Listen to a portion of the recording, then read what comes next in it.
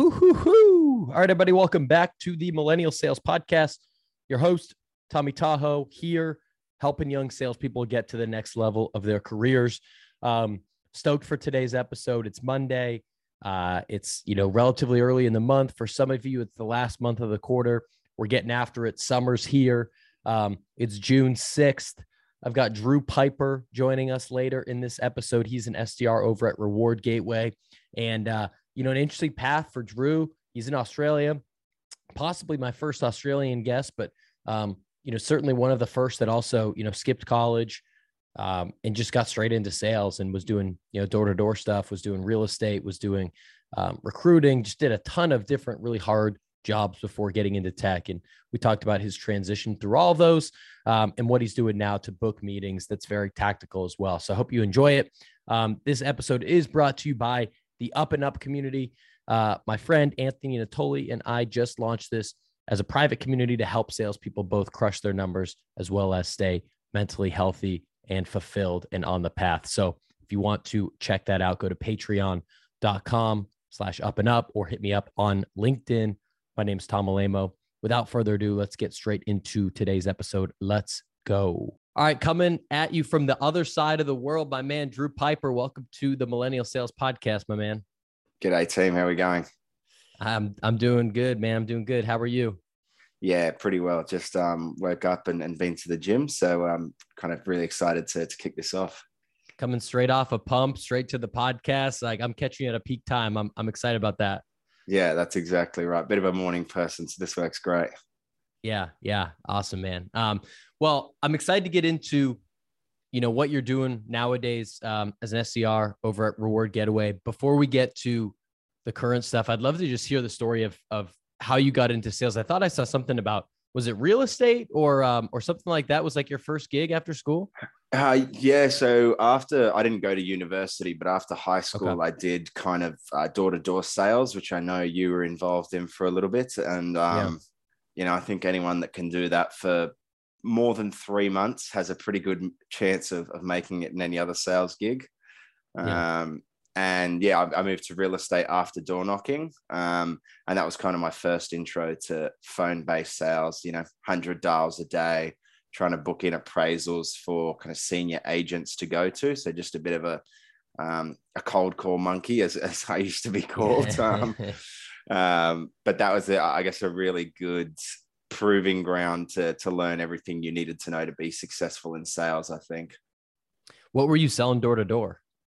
A couple of different things like energy plans, subscriptions to charity services, like cable TV. It kind of changed month by month. That was really tough, if I'm honest. That was a bit of a trial by fire, I think. Yeah. What led to the decision to not go to university and then instead go down the path of sales? Like, that's a unique decision.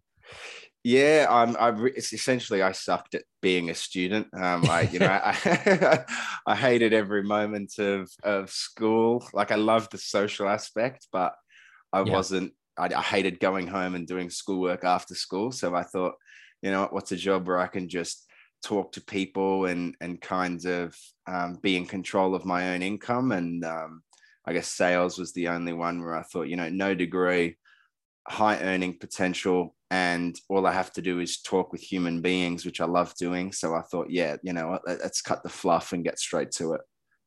I almost feel like, not that people should avoid, people can avoid college. And, I think we're starting to see more and more people do that, but I almost feel like you have, in some ways, an advantage, a head start because, I didn't learn anything sales related in college. I happened to get that job at Cutco knocking on doors for the summer, but you did that already, at whatever age, 17 or 18, whenever you were out of high school. And so I almost feel like it's an advantage to get out there in the streets and just start early and just, the school of hard knocks, as they say, and just kind of get into it. Yeah, that's right. I mean, when I think about like people my age that are kind of finishing university now, when they're like, 23, 24, I've had multiple careers, like, years in real estate, years as a tech recruiter, And I've kind of got that backing knowledge as I'm going into an SDR kind of role and now moving into an account executive role. Whereas they've just got their education behind them, which is great if you're in an industry that, like if you're a marketing person and you've got a marketing background, but most of the people I know don't end up using their degrees in their relevant field anyway. They just need that, I've got a degree to get a different job that is not related to anything. So I feel like I do have a bit of an advantage there. Yeah, for sure. So when you were in real estate, were you just, what did you call it? A cold call monkey? Yeah. Was that it? Did you actually close deals, or were you just only there for short enough? For my first year, I was just a bit of a cold call monkey. And then my second year, I actually started to, close deals and actually sell some pretty high trophy homes kind of along the waterfront in Sydney. So, $5, $6, $7 million properties, which was pretty cool, but I was a bit young. So it was really hard to convince, high net worth individuals that they should trust their biggest asset to this 20-year-old. So that did make it pretty difficult, but that made, the wins all the sweeter. Yeah. And then you went into recruiting straight from there. Yeah, that's tech recruiting. So I did really niche recruiting for high frequency trading firms, and I would recruit their software engineers. So super, super niche stuff, but it was great because that introduced me to the whole, I guess, kind of startup and tech world. And then that got me thinking, I'd love to go and work at some of these companies where I'm poaching these software engineers from, because it sounds like the company's just doing such interesting things. And then I discovered your podcast and Scott Ingram Sales Success Stories. And that's kind of what got me thinking about tech sales. And then I made the move. Yeah. So I want to get into how you made the move. But before we do, real estate and recruiting, I've never done either one in terms of sales, but they both seem like worlds that are probably twice as hard as a normal sales job, right? Because in both things, you're kind of the middleman between the buyer and the seller, or in one case, the recruiter and the recruitee, the person being recruited. How challenging was that to have to control both sides of a deal? Very, very challenging. I think, tech sales is good. And I guess sales in general is good because, the Gong product is never going to say no to a client. Right. You've only got to manage one side of it. Whereas both in real estate, you've got a buyer and a seller, and in recruitment, you've got a candidate and a client, and you have to kind of work a sales process on both sides and kind of meet in the middle where probably no one's really happy, but there's a bit of a compromise going there. It's definitely a hard skill to learn, but as I said, I think it's a real foundation for success. If you can succeed in either of those industries, it really sets you up well. Yeah, absolutely. I mean, there's been a ton of people that have come on the podcast that have done real estate or recruiting, certainly door to door. So you got like 3 of the hardest types of sales out of your system before you even got into tech. Yeah, that's right. Climbing the ladder, as I think of it. Yeah, for sure. How was the transition into tech? Was it as simple as, hey, here's my experience, and you applied, and it was pretty straightforward, or did you get pushback on you haven't sold software before, you don't have a university degree? Was any of that a roadblock? No, I don't. The university degree never has been, because I think if I was trying to apply for a tech job with no sales experience and no degree, it would be. But because I've got that sales experience, that kind of is my degree.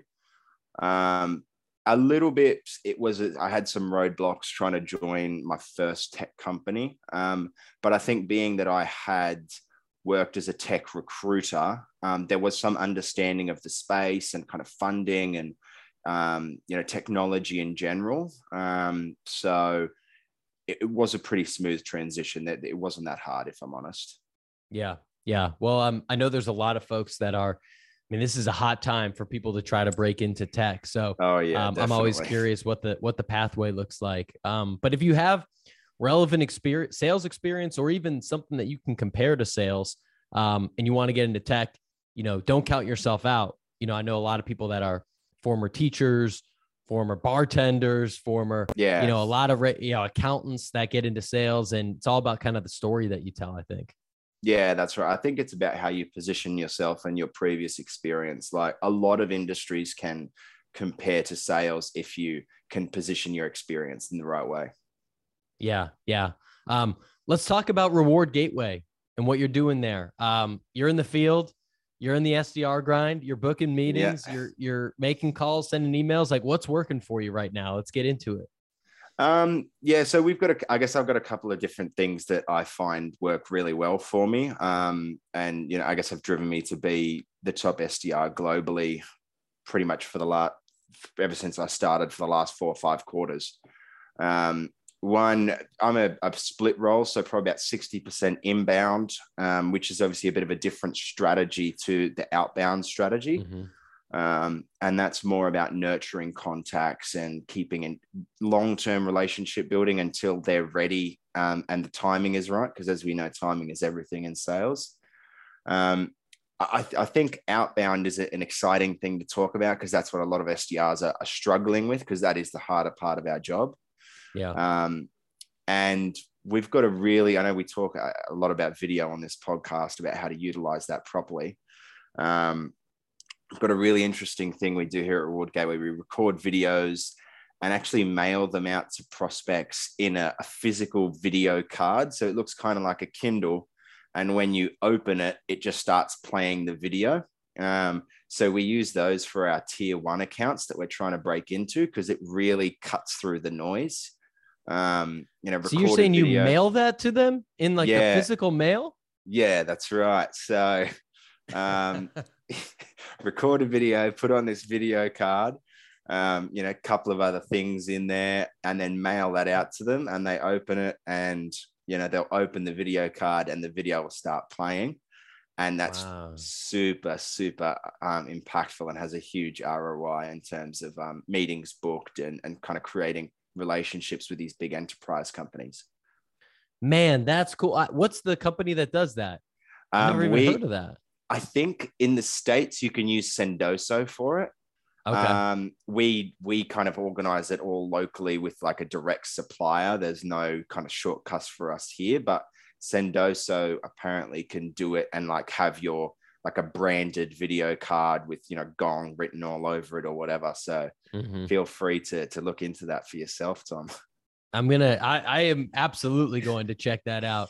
Your hit rate must be through the roof on that. I mean, yeah, it's above 50%. So it pretty much always gets a reply and gets a conversation started, even if it's love the video, never seen anything like this. Not a priority for us right now, but reach out in 6, 9, 12 months. And then it starts that conversation, which is all, an SDR can hope for, really. A reply is a success for me. As long as someone's replying to me, that's a success. Yeah, absolutely. And is it just like the same type of video you would send via email, like a 45-second kind of personalized thing, or? I do it a bit longer. I try, between 1 minute and 2 minutes is good. And it'll be, a bit about like personalization, probably mostly relevance to the role. So, what I'm hearing from other kind of HR leaders around the recognition and the benefit space and how we're solving that problem. And then, are you curious to learn more? So pretty much summing up like what you'd put in a cold email to them, like a first cold email, in kind of a 2-minute video or something like that. Well, I'm absolutely stealing that idea. You got anything? What else you got under the hood there? What else you got for me? For our tier 2 accounts, I do more vidyards. Okay. And this is more stuff I think that we've spoken about before on the podcast. So, record starting maybe the vidyard with a screen share, either on their LinkedIn profile, but then click on their profile picture. So it's just their profile picture on the whole screen, because that shows as the preview. And really the job of the preview is just to get them to open the video, or maybe on their company website, and kind of walk through, like, let's say job openings is a big trigger for us. And we're saying, how are you kind of attracting and then retaining candidates at the moment? What's your benefit strategy to, I guess, kind of encourage candidates to stay there or to apply. And just that's your more traditional kind of 45-second videos. Yeah. And do you typically send those to multiple people at the same company, or just like kind of one at a time, or how do you go about that? It depends. So I normally work in what we call our SMB market, which is kind of 100 employees to 500 employees. But I have a couple of, other like enterprise accounts, which are kind of higher value. And those are the ones getting the video cards and things like that. But if I'm in my, I guess, quantity role, I'm probably only sending it to one or two people, because a company, 300 people probably only has 2 HR managers to reach out to anyway. Mm. You mentioned that you have been, one of the top performing or the top performing SDR for the last 4 or 5 quarters. And something that I think all salespeople, whether you're an SDR or an AE or something else, can relate to is just the needing to be a top performer day after day, month after month, quarter after quarter. And, needing to stay focused and needing to stay motivated. Just curious, like how you keep yourself hungry and focused and not complacent after, quarters on success, you know what I mean? And keep that fire going. Yeah, look, that's something I'm actually struggling a little bit with at the moment, if I'm honest, because, I hit my annual, we run kind of July to July as our fin year. Mm-hmm. And I hit annual kind of back at the end of January, February. So let's go. But now I'm kind of struggling to really push through. But I think when you're finding success, you've got to try and find other challenges. So for me at the moment, a lot of it is around helping train and I guess kind of coach the other newer SDRs on the team, while also, performing and hitting my number. But I think you get to a certain stage in your SDR journey where if it's clicked, it's kind of clicked, and you can really just do it with the level of intensity where you don't need to really put that much energy to it, because it kind of becomes a rhythm for you, follow up, prospect, and just do those things. So looking for new challenges outside of your direct role, I think, is a good way of kind of staying motivated when you're finding success. Yeah. Yeah. And I mean, like, it sounds like, sharing that, that knowledge you've gained with others and trying to build them up and stuff like that. And, I'm not sure if you're trying to get into leadership, but I'm sure that's certainly a building block to get there. Yeah, I looked at that, but I think I still love the sales side of it too much. I couldn't want to. And I mean, I think you've experienced it yourself, where you were moving into a player coach role and then decided that, what, I actually want to deal with customers and help them solve their business problems. So I did have that thought process probably about 2 months ago, but I'm just following the IC routes at the moment. So I think that's what keeps me the most excited. Yeah. I love it, man. Let me hit you with some rapid fires. All right. To let the audience know a little bit more about you. First up, big book people on this podcast. I'm not sure if you're a reader or not. But if you are, I'd love to hear any books that you found helpful in your journey. Any genre is fair game. I'm a big fiction reader. Okay. I think some of the best books I've read, kind of business and sales wise, a really, really easy one, I think, for new people is, I think it's called The Best Salesman in the World by Og Mandino. That's a classic. It's really, really simple reads. Obviously how to win friends and influence people. That's unparalleled. Another book I've just read recently that I really loved is A Promised Land, Obama's biography. That was really good as well. Yeah, I haven't read the Obama one, but I love the other two. Hit me with a fiction book. I'm trying to up my fiction game. I'm big into kind of fantasy and things like that, so I think it's hard to look past Lord of the Rings. I think that's a classic. There's another series called the Wheel of Time series. That one's a big, I think it's got 14 books. I'm on the 10th book right now. So that's a bit of a monster to take on, but that one's I'm really liking that as well. Okay. I'll have to check it out. I read The Hobbit. That was my first foray. I haven't seen any of the movies or read any of the books. And so I decided to it's time to get into it. So yeah. I'll keep you posted on that. Yeah, perfect. Yeah, you can't miss that one.